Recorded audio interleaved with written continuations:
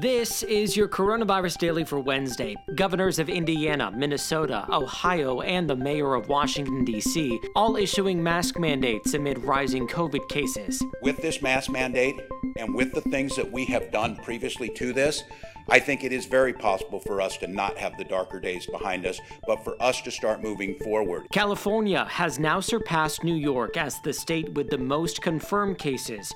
Nearly 13,000 new cases reported in California in just the past day. That's a new record. The U.S. has now reported nearly 4 million cases of COVID-19. More than 142,000 Americans have died. A new AP NORC poll finds few Americans want school to reopen without restrictions.